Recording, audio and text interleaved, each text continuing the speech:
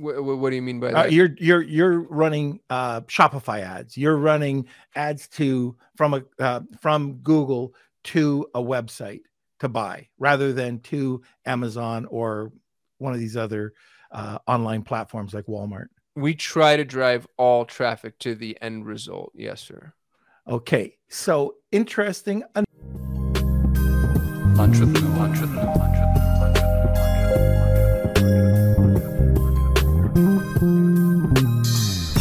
Hey everyone, this is Norm Farrar, aka the Beard Guy here, and welcome to another Lunch with Norm, the e-commerce and Amazon FBA podcast.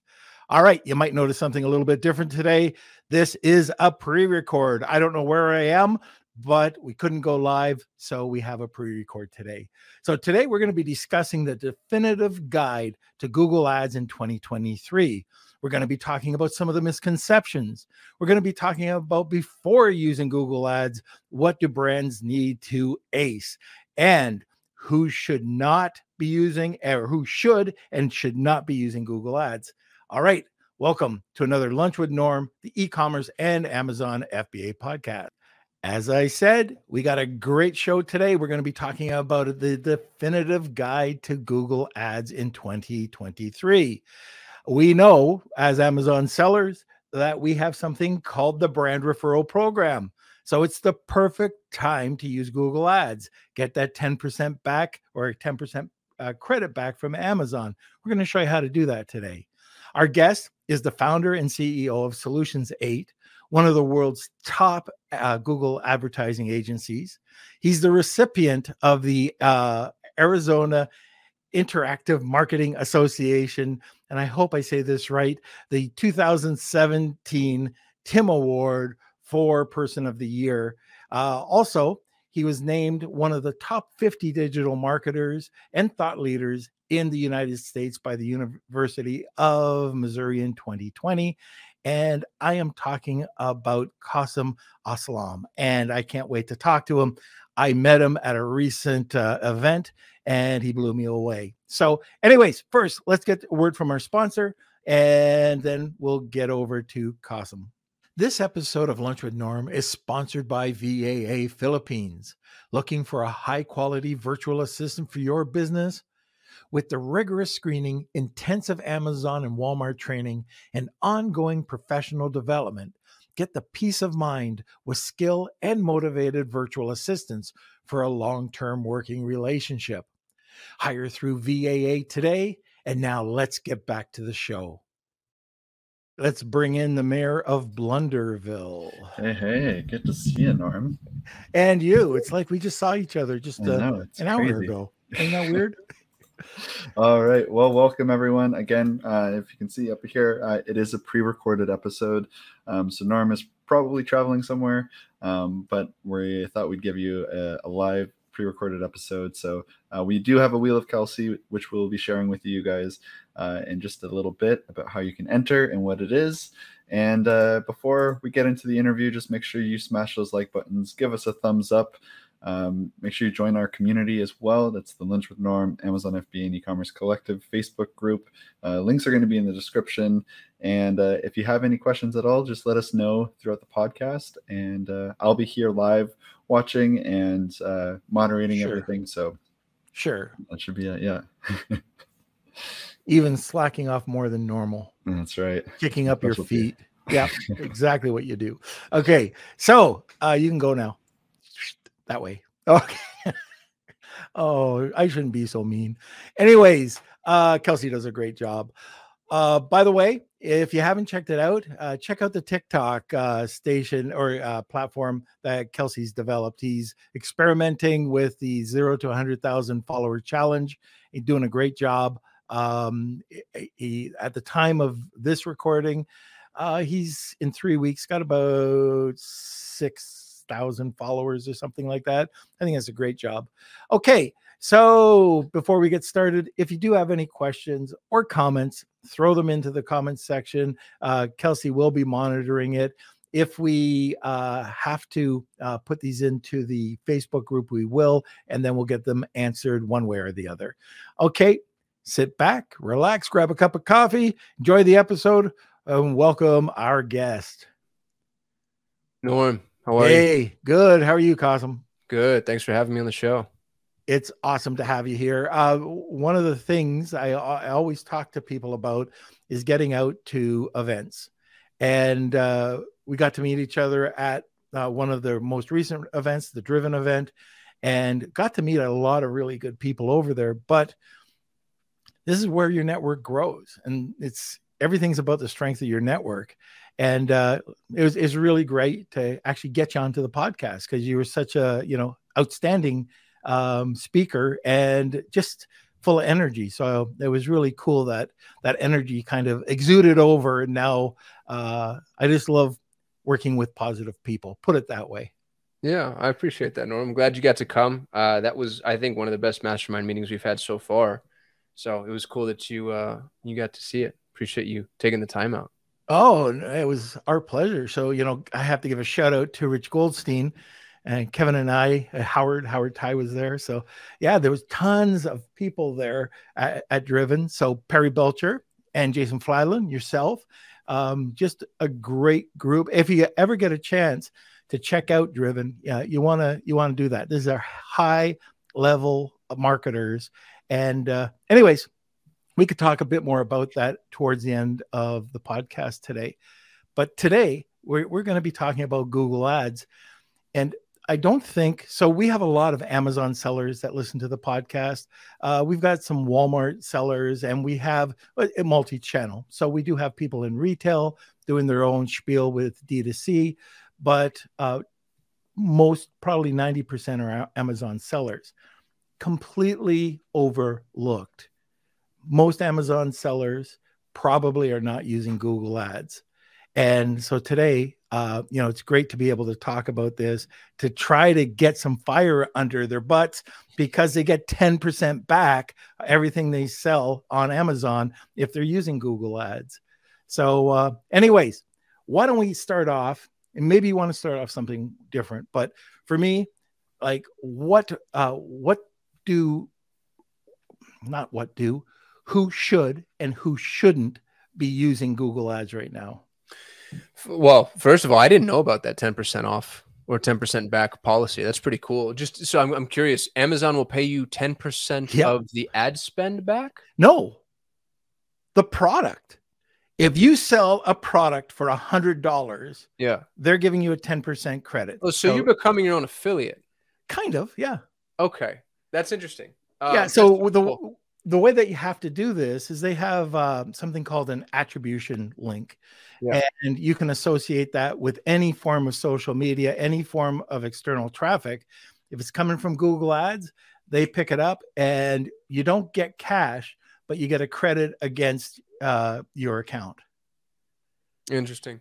Part of the reason I bet you I didn't know that is we don't run traffic to Amazon any longer. We made a soft attempt at it. I'd say it's been 1.5 years since our very last try, maybe longer. Amazon doesn't allow us to properly track conversions is one of the really big issues. They rolled out a conversion tracking mechanism that ostensibly was supposed to allow us to pierce the veil from a conversion perspective. It never worked.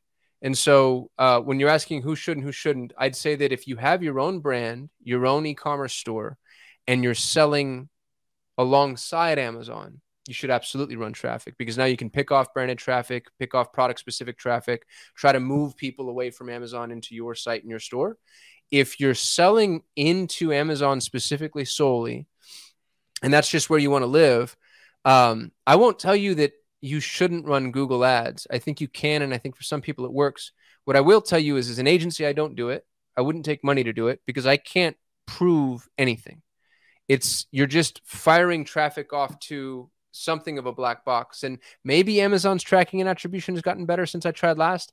I can, from an agency perspective, I almost don't care because it's never going to be a model that allows an agency to scale into. And the reason for that is because Amazon's a closed ecosystem. So unlike me having a website and being able to see what page they visited, how long they stayed, what they did when they were on the page, remarket to them accordingly, and then build something of a customer profile, all I'm doing is throwing traffic into Amazon. And then I'm waiting to see if Amazon says, yes, they bought, no, they didn't. So even if Amazon's attribution tracking was good, and I hate to keep beating this horse so dead, Norm, but it's not at the moment, or at least as far as I know. But let's say it was. Let's say it was perfect. The way that they built it is binary. Yes, it worked. No, it didn't. But I don't want or need, yes, it worked. No, it didn't. If it worked, I want to know how and what capacity, to what degree, and then allow me to track that user further. So did they return? If they returned, to what, what's the lifetime value of the customer? What's the return rate? These are all things that we can't see inside of Amazon. And there's no way or reason Amazon would want us to be able to see those things. Google's a closed ecosystem. Amazon's a closed ecosystem. Meta's a closed ecosystem. And what you're seeing is trillion-dollar organizations in something akin to statecraft wars, right? So there's a cold war of data where Amazon's not going to give Google anything more than it needs to, because that's how Amazon controls its ecosystem, its users. And Google's doing the exact same thing. So for Amazon sellers, you can measure the efficacy of, and not just Google, but all traffic campaigns using something called conversion lift. Super, super, super rudimentary. All that means is I sold, $100,000 in July running no traffic. Then in August, I'm going to run traffic and see how much I sell in August and September. And you would anticipate there being a spike and then there being a drop off. And then you get to see basically what your conversion lag is. And now, based off of that conversion lift, you can say, roughly speaking, if I sold $100,000 in July and then I sold, I got a $20,000 pop in August and September, I can see that I got a 20% pop for X in ad spend, whatever X would end up being. And is that worth it to me based off of my margins? Now, that's an inadequate comparison from a data perspective, because it doesn't take into consideration things like cyclical markets, returning users, growth of the brand, etc. But that's the best you've got. So I'm not trying to be a negative Nancy. I'm a paid traffic guy telling you that you shouldn't run paid traffic if you don't have any access to the data, unless you're comfortable with that. It's a balance of risks. So I hope that wasn't too petulant of an answer, Norm. Not at all. In fact, we try to, once the person gets on to Amazon, we just try to make online sellers better business people. And omni-channel is definitely the way to go for anybody who's on Amazon. You got to explore. So the next question is kind of down a different rabbit hole, because you're D2C pretty much, correct? What do you mean by that? You're running Shopify ads. You're running ads from Google to a website to buy, rather than to Amazon or one of these other online platforms like Walmart. We try to drive all traffic to the end result. Yes, sir. Okay, so interesting enough, you probably don't know this, but if you talk to most sellers, they don't have an e-commerce site. I didn't know that. And that not only surprises me, but I'd be really interested in understanding the psychology behind that. Like, why wouldn't you want your own brand? Omni-channel. They're just been focusing. They're not experimenting with omni-channel. So it's all in that community, that Amazon community. And a lot of the times it's just nervous. They're nervous to expand out. We try to tell people about being a brand. You can grow your brand on Amazon, but everybody on Amazon is going to be owned by Amazon. They're trying to do a few things that you can build your brand community, but get out there, experiment, build out that website.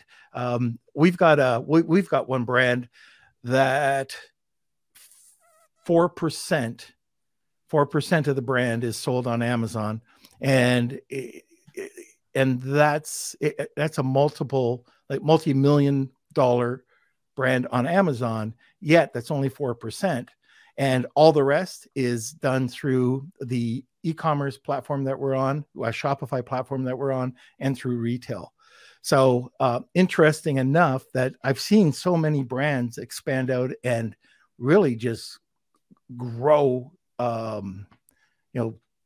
2, 3, 4, 10 times using a D2C method, rather than just driving traffic in Amazon. Like Amazon, you don't have to do anything. And I think that's why people like it, is it's a captivated audience. You run your PPC, you get results.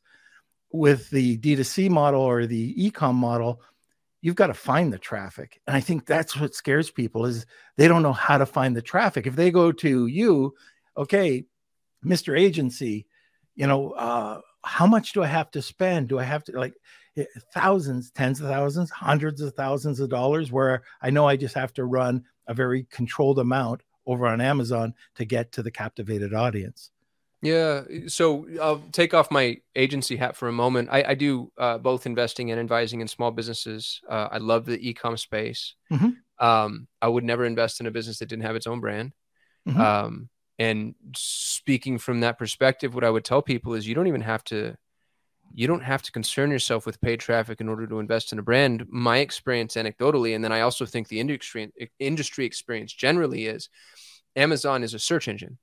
And so I go to Amazon to buy the thing that I'm interested in the very first time. So just to use the example that's most accessible to me, I love nice mechanical pencils because I'm a nerd and I like to write and I enjoy fidgeting and I like nice mechanical pencils. And so I bought my nice mechanical pencils on Amazon. However, if the company selling the mechanical pencils was smart, this is a consumable product. I'm going to run out of pencil lead and erasers. And honestly, my pencils are probably going to break consistently. And so when I receive this package from the company that I bought on Amazon, who, by the way, I have no connection to the brand whatsoever. I can't even tell who they are. I don't know what their logo looks like. I don't remember the brand name. I'm sure it was in the title somewhere. I wasn't paying attention. But when they send it to me, what I should see is the beginning of a relationship being built.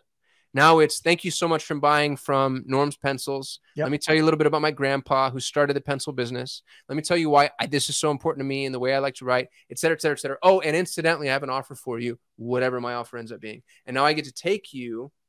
It goes from the Amazon to it's an eco conversion. I'm changing the ecosystem within which you live. And there's actually a company that did this phenomenally well. And I wish I could remember their names. It's the company I bought this knife from. Okay. And so these guys, the minute I bought the knife, which is a phenomenal little knife, they had a great card. And the card said, hey, if you go online and you write us a review, we've got a free gift coming from you for you. And then the gift was an extension sheath to the knife. And now I'm in their email list because that was the prerequisite to me writing the review. And they have all these other, I'm a weird prepper. So they have all these other like survivalist products. And I'm buying those products from their website under their brand, not from Amazon. So they're saving the 15 to 20% that they'd spend on Amazon. And they have me to nurture on an ongoing basis in perpetuity. And if my story was more integrous, I'd actually be able to remember their name, but it's escaping me at the moment. But that would be my recommendation to everybody, man. It sounds like you sing that same tune. I think people need to have the repository within which they own, because here's the other piece of it. And we've all seen this happen. Dude, America Online was the internet until it wasn't. Excite was the search engine until it wasn't. Lycos, Ask, like MySpace. Amazon is not safe from being usurped, number one. Right. Let's say for a minute, let's say that they were, though. I don't know if you remember this, but Yahoo had the foremost e-commerce world before Amazon. And now those Yahoo stores, a Yahoo store used to be the only place to do e-commerce. Now they don't even exist. I don't think I could find a Yahoo store if I wanted to. Let's say that Amazon is cemented and will never go away, and Jeff Bezos did a deal with the devil, and there's no way Amazon's going anywhere. Even then, Amazon is taking over your products. So if I'm selling these mechanical pencils, everybody's seeing the Amazon choice or the Amazon source product or the Amazon manufactured product. And here's what's crazy, Norman. I have 200 clients. I manage $100 million in ad spend. I've seen this over and over and over and over and over and over and over again. All of a sudden, Amazon titles look a lot like my titles. Descriptions look a lot like my descriptions. Images look a lot like my images. Amazon's using you to figure out what works so they can source and create their own products. And if you're not creating your own brand with which you can strengthen and buttress your position, I think you're in a tough spot. I hope I'm not saying anything offensive. Nope, I don't not know. at all. Okay. I don't want to overstep my bounds or piss off anybody in your community, but I have strong opinions on this.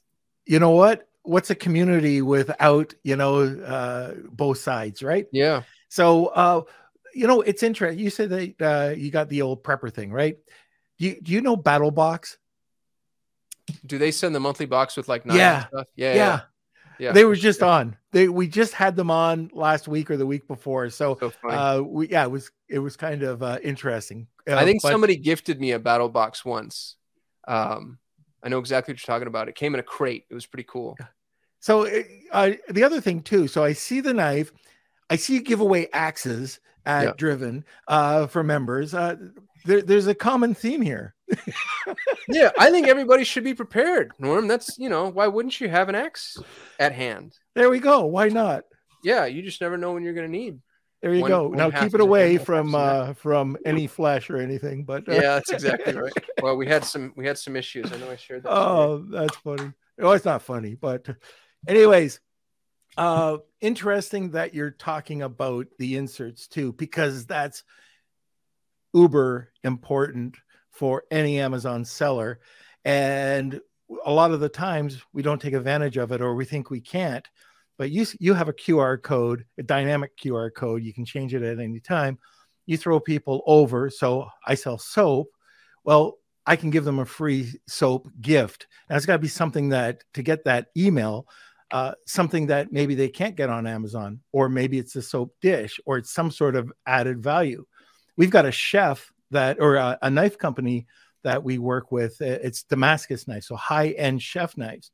They ended up creating a meal plan, 52-week meal plan, and a cookbook from knives that they provided all over the world to these chefs. And they came up with these really incredible meals. Those are added value things that'll build up that list. Those are your customers. And I can't impress the brain fart old guy. But anyways, if you're not building up your list, you're leaving so much money on the table. Money's in the list. Money is in the list. Yeah. And I don't think it needs to cost you anything. I'll use the knife people as an example. I'll tell you one thing as an amateur knife aficionado, the hardest thing to learn is how to sharpen a knife. Imagine if you brought in who's the world authority in knife sharpening? It's a guy nobody knows. It's not like he's expensive. Even if he charges you $500 an hour to make a branded tutorial specifically for your audience on how to sharpen a knife. Now it's, hey, Norm, thanks so much for buying the knife. Super appreciate you. Listen, I want to give you a free gift. Go here and sign up. I have a custom course from, Jeffrey Smith, who's 7th generation bespoke knife wielder. And he's going to teach you how to sharpen and care for your knife. Like, who wouldn't sign up for that? And now I get this free course that's a $1,000 value because you put it on your website for $1,000, but I got it for free because I got the knife. And you didn't have to deliver anything physical. You did it with a scalable e-product. So I think that analog to digital conversion is something people should start kind of paying more attention to as well. Everything you sell, and I'm going to be real bullish here. I'm going to try to think of something where this doesn't apply. Everything you sell can be accompanied with an info product. Everything. If you're selling pencils, then you're doing calligraphy. If you're selling knives, then you're doing sharpening. If you're selling cooking, or you're doing recipes. If you're selling tea, you're doing the steeping. Like, there's nothing that you can't say, hey, I had this really cool thing. And with all these little micro influencers, you can get a name. If you're selling tea and you want to show how this person uses tea in order to steep, or for digestion, or for whatever, you go get Dr. Whoever. And they cost you no money. That's what's crazy. Somebody with 4 million Instagram followers that a tea lover would probably recognize is going to cost you a couple grand at most. You shoot a course, and now I got a free course when I bought your tea, and I'm super indoctrinated all of a sudden. And this person is saying all the stuff that's going to help me sell more tea to you. Look at what Snow did. I don't know if you know Snow lip gloss or teeth whitener. Mm-mm. They did one form of marketing, and that was influencer marketing. Yep. And they went right up. They got Conor McGregor, they got Kronk, they got a bunch of different celebrities. They went beyond micro. They went to a celebrity status, but during their growth, they started off with micro, nano, macro, went right up to the celebrity. And it took them a few years. They sold for $100 million.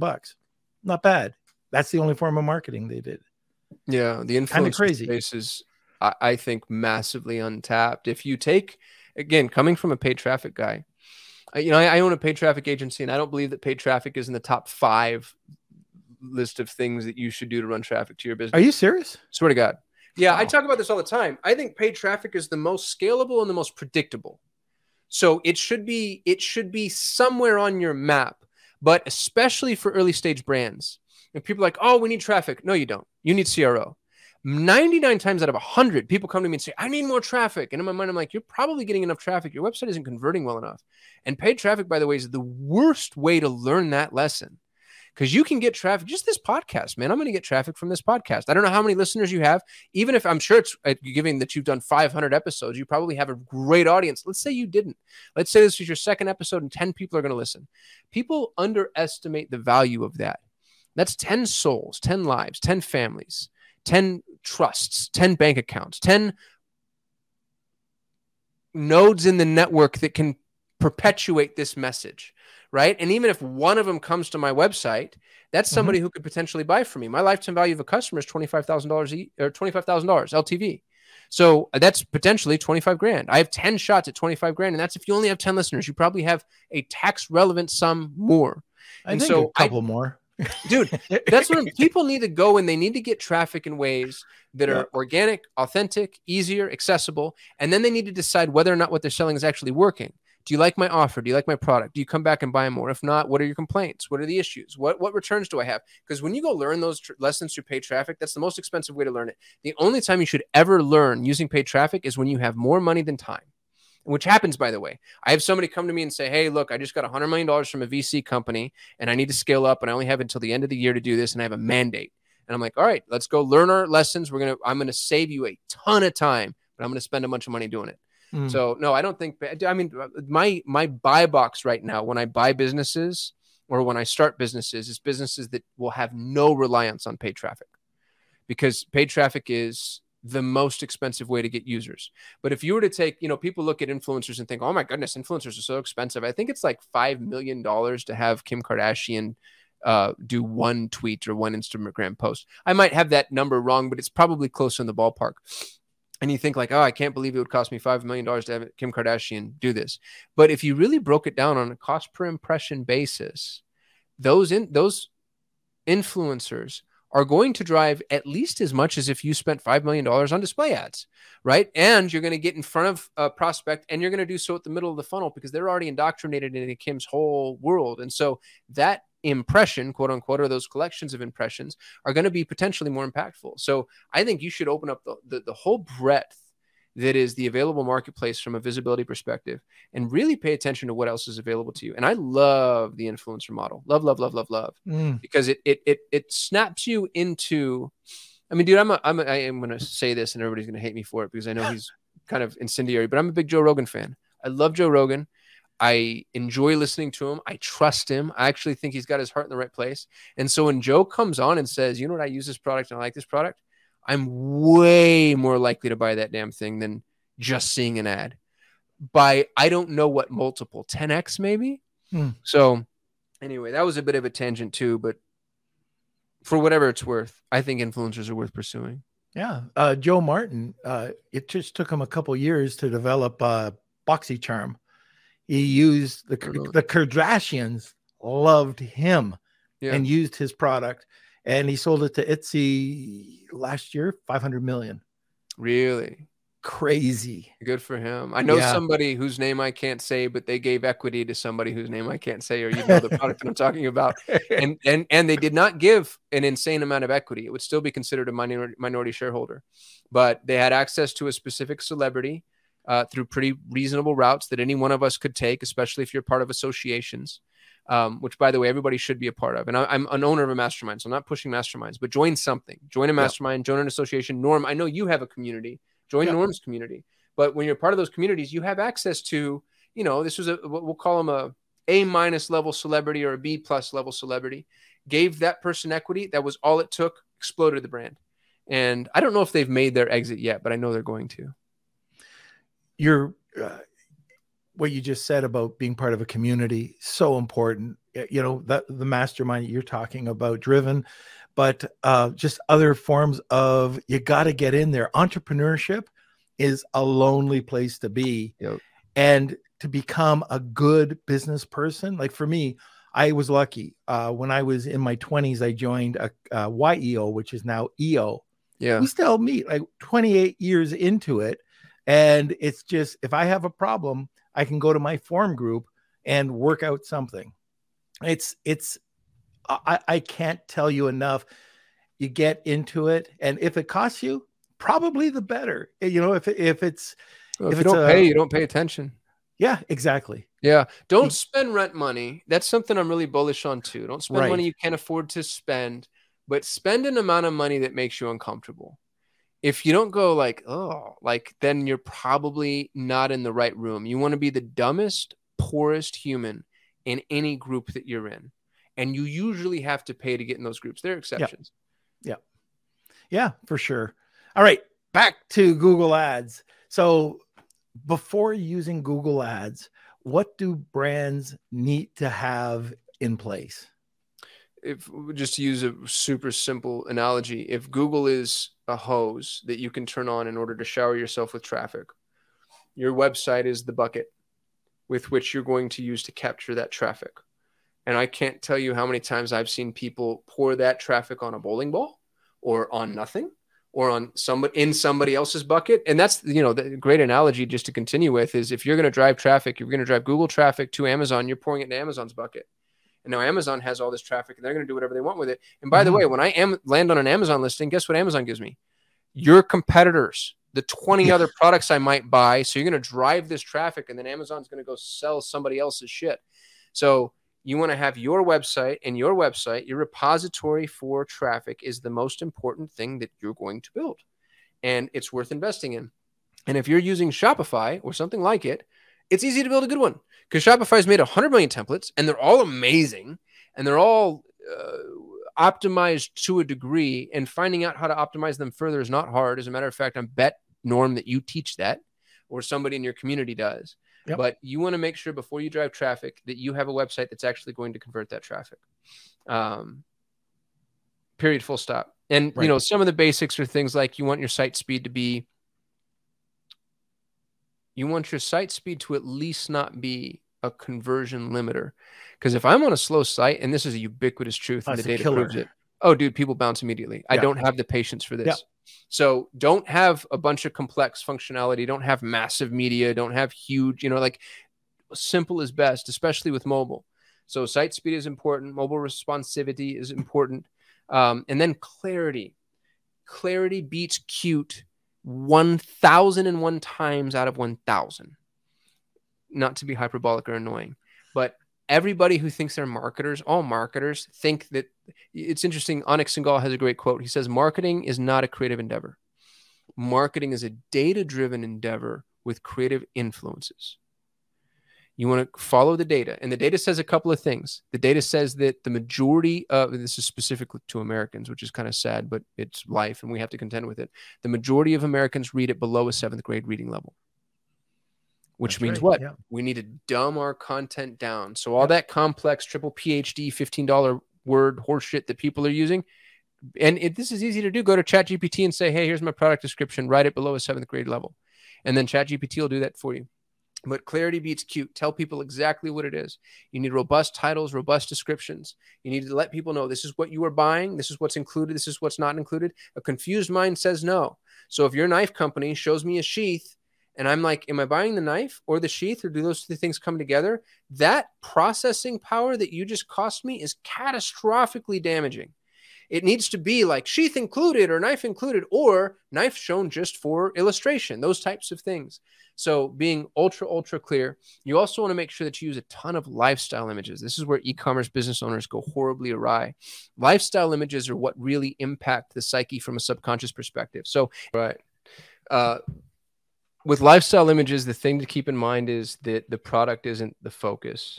And I know that sounds really weird. People are going to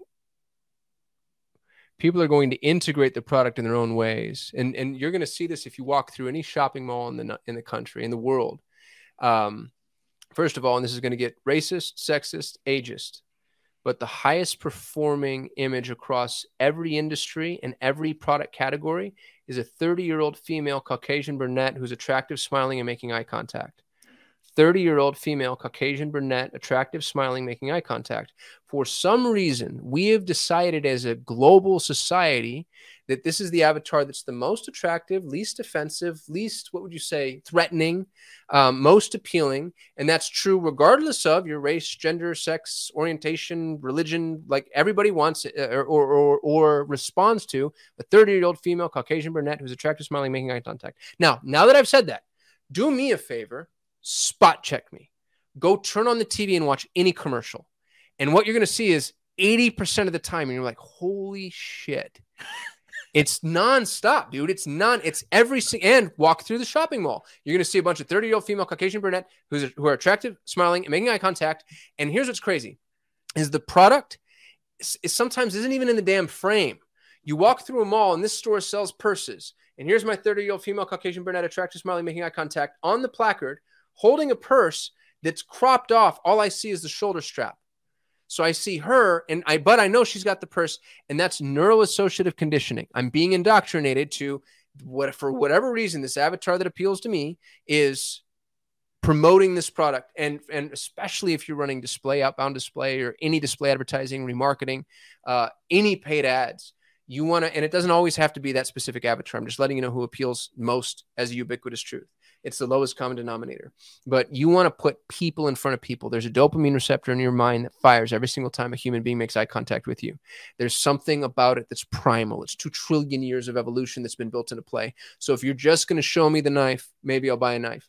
But if you're going to show me my Uncle Dave using that knife, you've made a connection. And that's why knowing your avatar is so, so, so important. It's the reason that, like, anytime anybody's baking a pie, it's your grandma. You see somebody baking a pie, and it's like, because the only person that ever baked pies for anybody in the history of pies, Norm, is your grandma. And so when they have some old sweet little old lady putting a pie out on the seal, you instantly, bam, dopamine receptor fired. I connect with that immediately, no matter who I am, young woman, old man, doesn't matter. And those are the pies that I'm going to buy. It's the Werther's original lady. So putting yourself in a position to be able to portray your products from a lifestyle perspective with real humans, and making sure that those humans are humans that are going to appeal to your avatar, that's so critically important. If e-commerce store owners did nothing but that, even if they don't have their own brand, even if it's just an Amazon, spot check me on that too. I don't care what you sell, memory cards. Go ask yourself, and if you haven't done the analysis, you should. You're doing yourself a disservice. Go figure out who buys your memory cards. Is it business owners, students, speakers, presenters, whatever, entrepreneurs? Figure out who it is.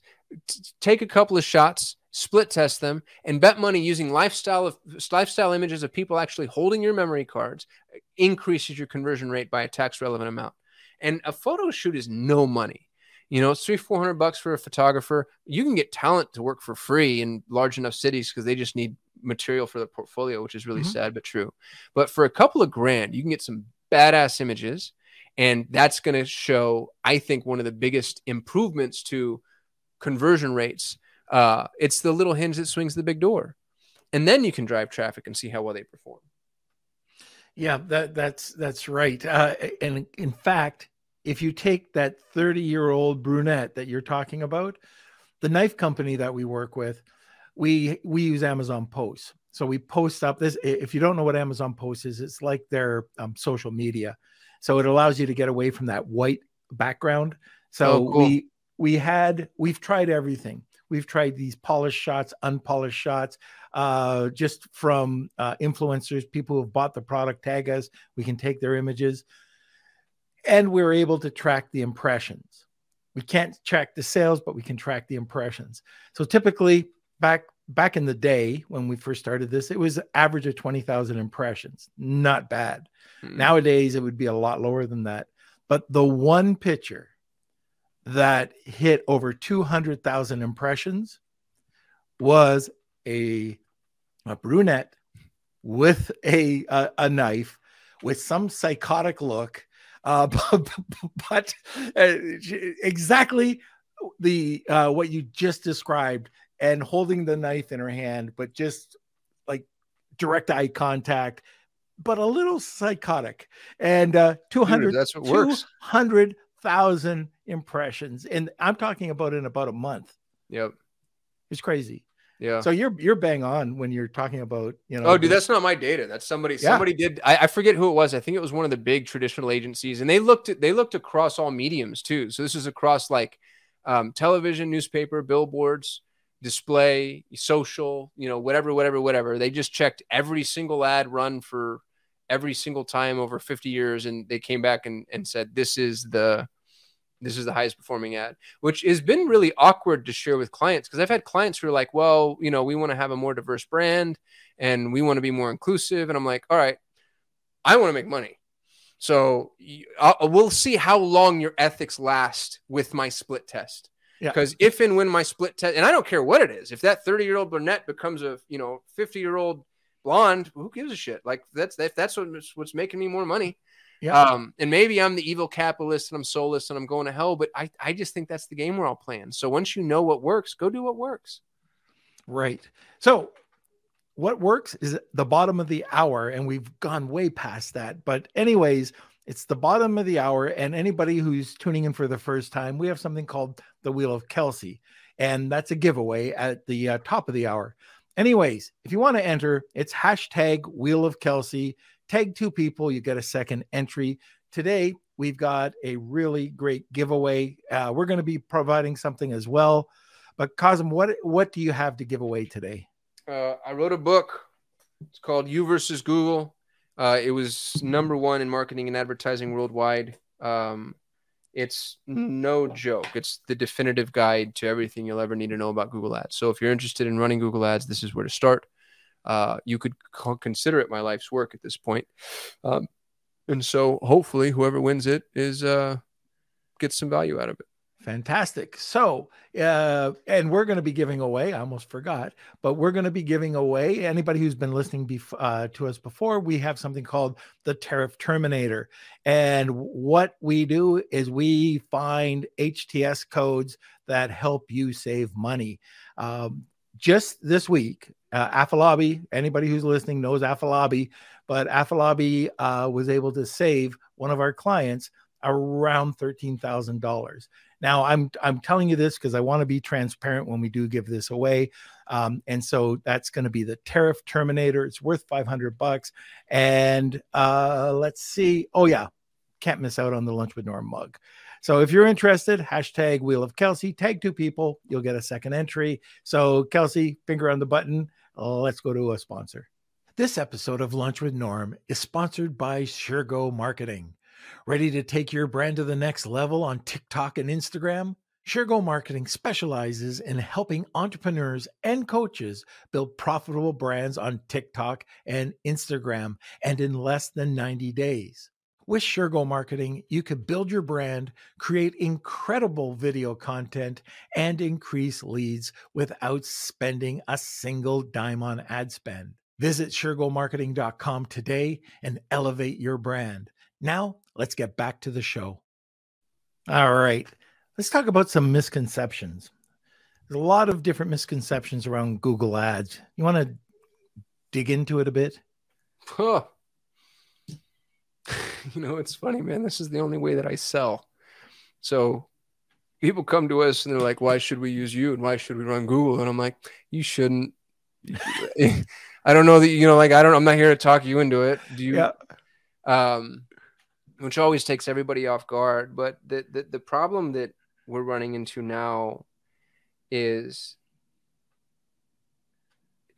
there was a time when you could see what was happening.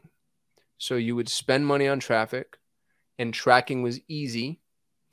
And I could see every video that somebody watched, every page that they went to, what they did on those pages, how long they stayed, when they came back for protracted periods of time. And I could see that across every traffic channel. So, you know, all of Meta, all of Google, AdWorld, Taboola, Twitter, whatever. And then you saw the privacy concerns come to light. And the first really big shift was, I think, the European Union's GDPR, which inhibited trafficking from a legislative perspective. And even if you weren't in Europe, you felt the ripples of that. You know, companies started to pull back on the data that they shared. And then you had Facebook's Apple's iOS 14 that just destroyed Facebook. California had a GDPR equivalent, the death of cookies, privacy first browsers, DuckDuckGo trying to usurp Google, failing, but still giving Google some notice. So we put ourselves in a position where we actually can't see. Here's what's interesting about that. If you're running, let's say you're running 2 channels of traffic, you're running Google ads and you're running Facebook ads, and you sell 10 products today. Google says, I sold 8 of those. Facebook says, I sold 8 of those. And they're both right. And they're both right because Google sold 8 and Facebook sold 8, but there was crossover and you can't see where the crossover is because it takes as much as 500 impressions before somebody makes a conversion. Google did a really long form study on this across, I think, hundreds of thousands of impressions. But what they found is it takes anywhere between 20 to over 500 impressions, 20 for a candy bar, 500 for an airline ticket. So then the question you ask yourself is, well, is what I'm selling more complex than a candy bar? And is it less complex than an airline ticket or more? I sell Google Ads. I think Google Ads is more complex than an airline ticket. So does it take 1,500 impressions? And if it takes 1,500 impressions, what impressions are those? Is it podcasts, newspaper, television, radio, direct mail, bandit signs, door knockers, people just referencing it? You came to my event. Paid ads, outbound, paid ads, inbound, social, influencers, et cetera, et cetera, et cetera, et cetera, et cetera. So this is called attribution. How do you attribute credit to a conversion? How do you attribute credit from a conversion to your advertising mechanisms? And you asked me about misnomers. People think that media managers know. Here's what's crazy, Norm. You ready for this one? Some media managers think they know. We call them idiots. So if anybody ever sends you a report and says, oh, here's how your ads performed, you have a 300% ROAS, either they're lying through their teeth, or far more likely, they're too dumb to know. They don't realize that the report that Google gives you is full of shit. Here's why. And I can prove it. I can prove it 1,000 times. You give me 1,000 clients that are running multiple ad channels, I'll prove it 1,000 times. You give me 1,000 clients that are running one ad channel, I'll prove it in that ad channel. If you're running Facebook ads and you're running Google ads, and this happened with a client recently, I mean, it's happened over and over and over again, but very, very, very recently, one of our clients was basically breaking even on Facebook. They were getting a 5x return on Google. And so we're running their Google. I don't know who was running their Facebook, but some smart guy decided to turn their Facebook off and not tell us. Well, all of a sudden their Google performance starts dropping from 5x to 4, from 4x to 3, and it tapers around 2.5, which is their break even. And they're like, what happened? And then we say, well, did you make any major changes? No, of course not. We would never do that. We didn't make any changes in Google. And we're like, well, did you make any other changes anywhere else? And like, well, we turned our Facebook off 2 months ago. And it's like, oh, well, now we know that the Facebook traffic that you're generating is your top of the funnel traffic. That's your awareness traffic. That's how people are finding out about you. And then Google does what? Takes your top of the funnel traffic and it drags it down to the bottom of the funnel. They're symbiotic. They work together. So you weren't getting a break even on Facebook and then a 5x on Google. You were getting a blended ROI of whatever it was, 3.5x, which is still profitable. But when you go turn Facebook off, you kill everything.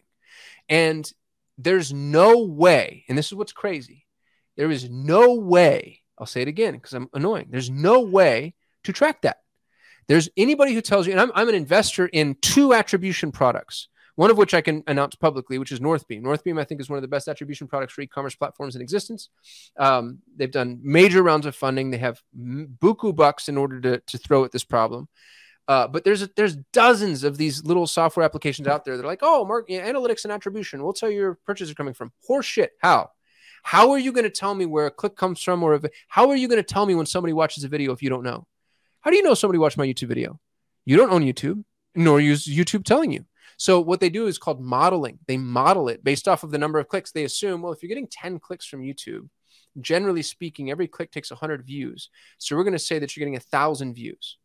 That's just, I lick my finger and put it in the wind and I can tell you roughly speaking where the wind is blowing, but that's not analytics. That's not attribution. That's not data.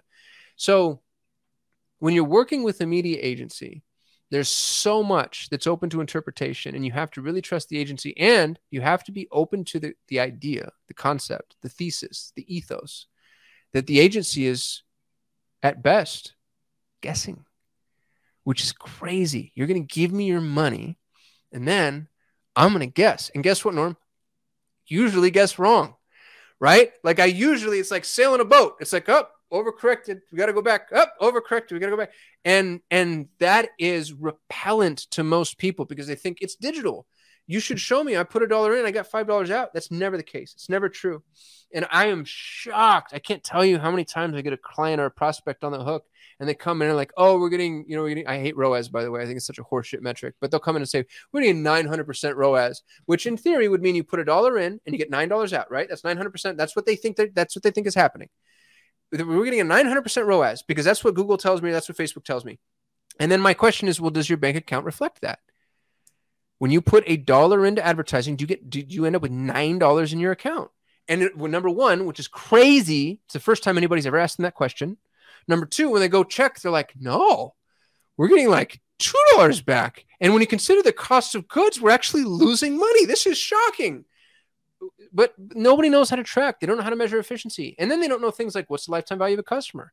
What's the rate at which you can afford to acquire a new customer without burning through your cash flow? Because just, my lifetime value of a customer is about $25,000. My cost to acquire a customer is $2,500. And you think to yourself, well, I'll do that all day, every day. But I have a 14-month retention. And so for a small business, am I going to make my $2,500 back fast enough to continue to feed the marketing machine before I run out of cash? Because as important as the LTV to acquisition ratio is my cash flow numbers. And so if I can't bridge that gap properly, it doesn't matter that I have an adequate ratio, because I'm not going to have enough money in order to be in business to see the returns, which may be coming on the back end. So really simple numbers. There's a great software application out there. It's only for Shopify. I know the owners. I tried to con them into giving me equity, and they didn't. But shout out to Payam and Cyrus at Buy the Numbers. There's a Shopify application called Buy the Numbers. And you install this into your Shopify app. And if you're not using it, you should. And it will show you things like your cost to acquire a new customer, lifetime value of a customer, what you can afford to spend to get a new customer, how to increase your advertising in order to acquire these new customers. And it's all, here's the other thing too, and I'm not diminishing their app because their app is brilliant. It's basic math. Just know your numbers and put yourself in a position to be able to make these decisions in a logical way, and then be ready to be wrong. And it's iterative. It's just failing forward. It's 90% failure and then building success off of the 10% that's left over. Fail to succeed. Fail to succeed. I like that. All right. So last question. And it's the buzz. It's all about AI. And what are some ways that you can implement it with either your ad strategy or just with your business? Yeah, dude, the thing about AI that's funny is AI's like Google Ads has been AI driven for at least 3 years. So everybody's like, oh my goodness, AI is coming to take over. No, it has already. It's here. It's been here. You've been using it. And now you have a UI that makes AI make sense, and everybody's all up in arms. I think that if you don't engage with ChatGPT on a daily basis, you're wasting time. Mm-hmm. And if you don't know where to do that, before you go to Google, I Google search 500 times a day. Before you go to Google or to ChatGPT, I did it this morning. I have a cold plunge, and I do my cold plunge every morning at 40 degrees. But then I only use it once in the morning. And so my question was, is it better for me to keep it at 40 degrees or for me to turn the cooler off and then just cool it back down the night before? What uses the least amount of power? I didn't get a good answer from Google. ChatGPT told me immediately. So from a marketing perspective, those questions happen all the time. And I think that you looking for guidance is an absolute no-brainer. I'd caution anybody against creation, and that's where everybody goes. They're like, oh, you can create your ad copy. You can create your landing page. Not yet. Not well. It'll happen to where it just pumps it out and it's perfect. But right now, if you rely on any of these AI-driven tools, ChatGPT, Midjourney, whatever, pick your poison. I don't think they're go-to-market quality just yet, but I would start to use them as assistants. I think you have a brand new EA. It's $20 a month. Is ChatGPT 20 or is it 40? I forget. It's 20. Yeah, it's $20 a month, and it can do, number crunching, data distillation, research, answer questions. Like, it's an unbelievable assistant. I'd start there. And then what's nice too is you learn how to engage with AI, because you don't engage with AI as though it's a software application, because you treat software like it's stupid. Talk to AI like it's a person. Now that's creepy, but that's the way to do it. Talk to AI like it's a person, and all of a sudden you're going to start getting answers out of it that just freak you out, but are unbelievably valuable. And for anybody who's listening, Perry Belcher, who's my business partner in Driven, he puts on an event. It's once every month or once every couple of months. It's the AI Bot Summit, and he teaches people how to use AI software. It's not expensive. It's like $500 to go. And if you're interested in AI, that's the place to go. You hook yourself up to like just a waterfall of information, and nobody knows AI better than Perry. I remember Perry doing a keynote on AI at Traffic and Conversion in 2019, and he was using it. It wasn't speculative. Look what's going to happen someday. He was at the time using AI for his content creation agency. I've never seen a human in the world skate to where the puck is going more effectively and consistently than Perry Belcher. Did you just do that because I'm Canadian? No. What? skate skate to where towards the the puck is going. puck. Yeah, y'all like hockey, don't you? We do. Yeah. Yeah. That's so funny, dude. My employees, I've got 100 employees at Solutions 8, and on our about page, we turn everybody into a superhero. So they all have an avatar, like, somebody's Batman, I'm Iron Man, Wolverine, whatever. And one of my Canadian employees, we just revealed his avatar, and you get to choose who your superhero is. And he's a hockey player. And I'm like, Colby, you realize that hockey players are not superheroes? And he goes, oh no, in Canada they are. They I'm are. like, all right, man. That's good to know. I had no idea. It was either that or a big old donut, Yeah. Well, I figure like a maple leaf. Yeah. Oh, that's interesting. Yeah, Perry, and we'll put this information into the show notes as well. But I believe this one in September is on the 20th, isn't it? I don't know. Yeah, I think we'll put that information in. Yeah. But okay. I think that's about it. Man, we've gone 60 minutes. It felt like 30. I wish you could I wish we could do a second podcast. I mean, this was you're so easy to talk to. So stop it. Go on. All right. So what we do at this point is, first of all, any contact information, how can people get in contact with your company? Anything that you want to let people know? Yeah, if you want help running Google Ads, which after this podcast, why would you? Because I did a horrible job selling it.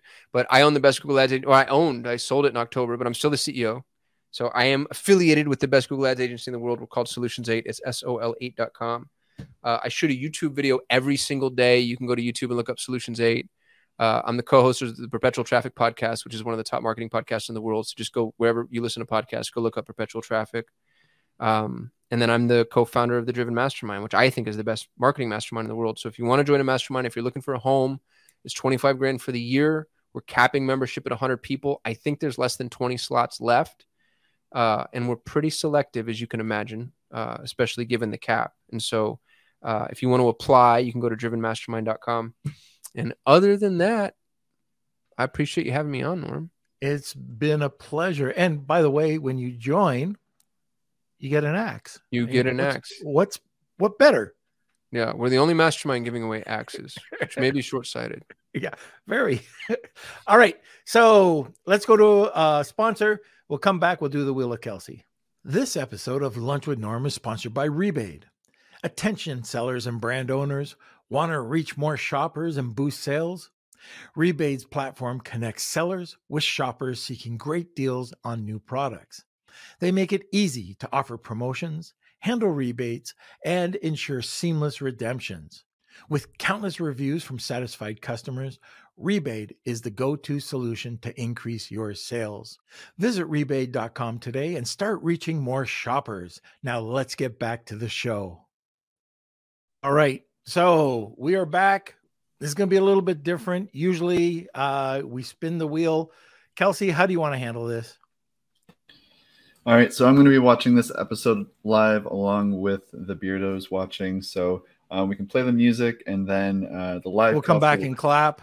Yeah, exactly. The live Kelsey will let the audience know who the winner is. And yeah, let's go to the Wheel of Kelsey. It's time for the Wheel of Kelsey.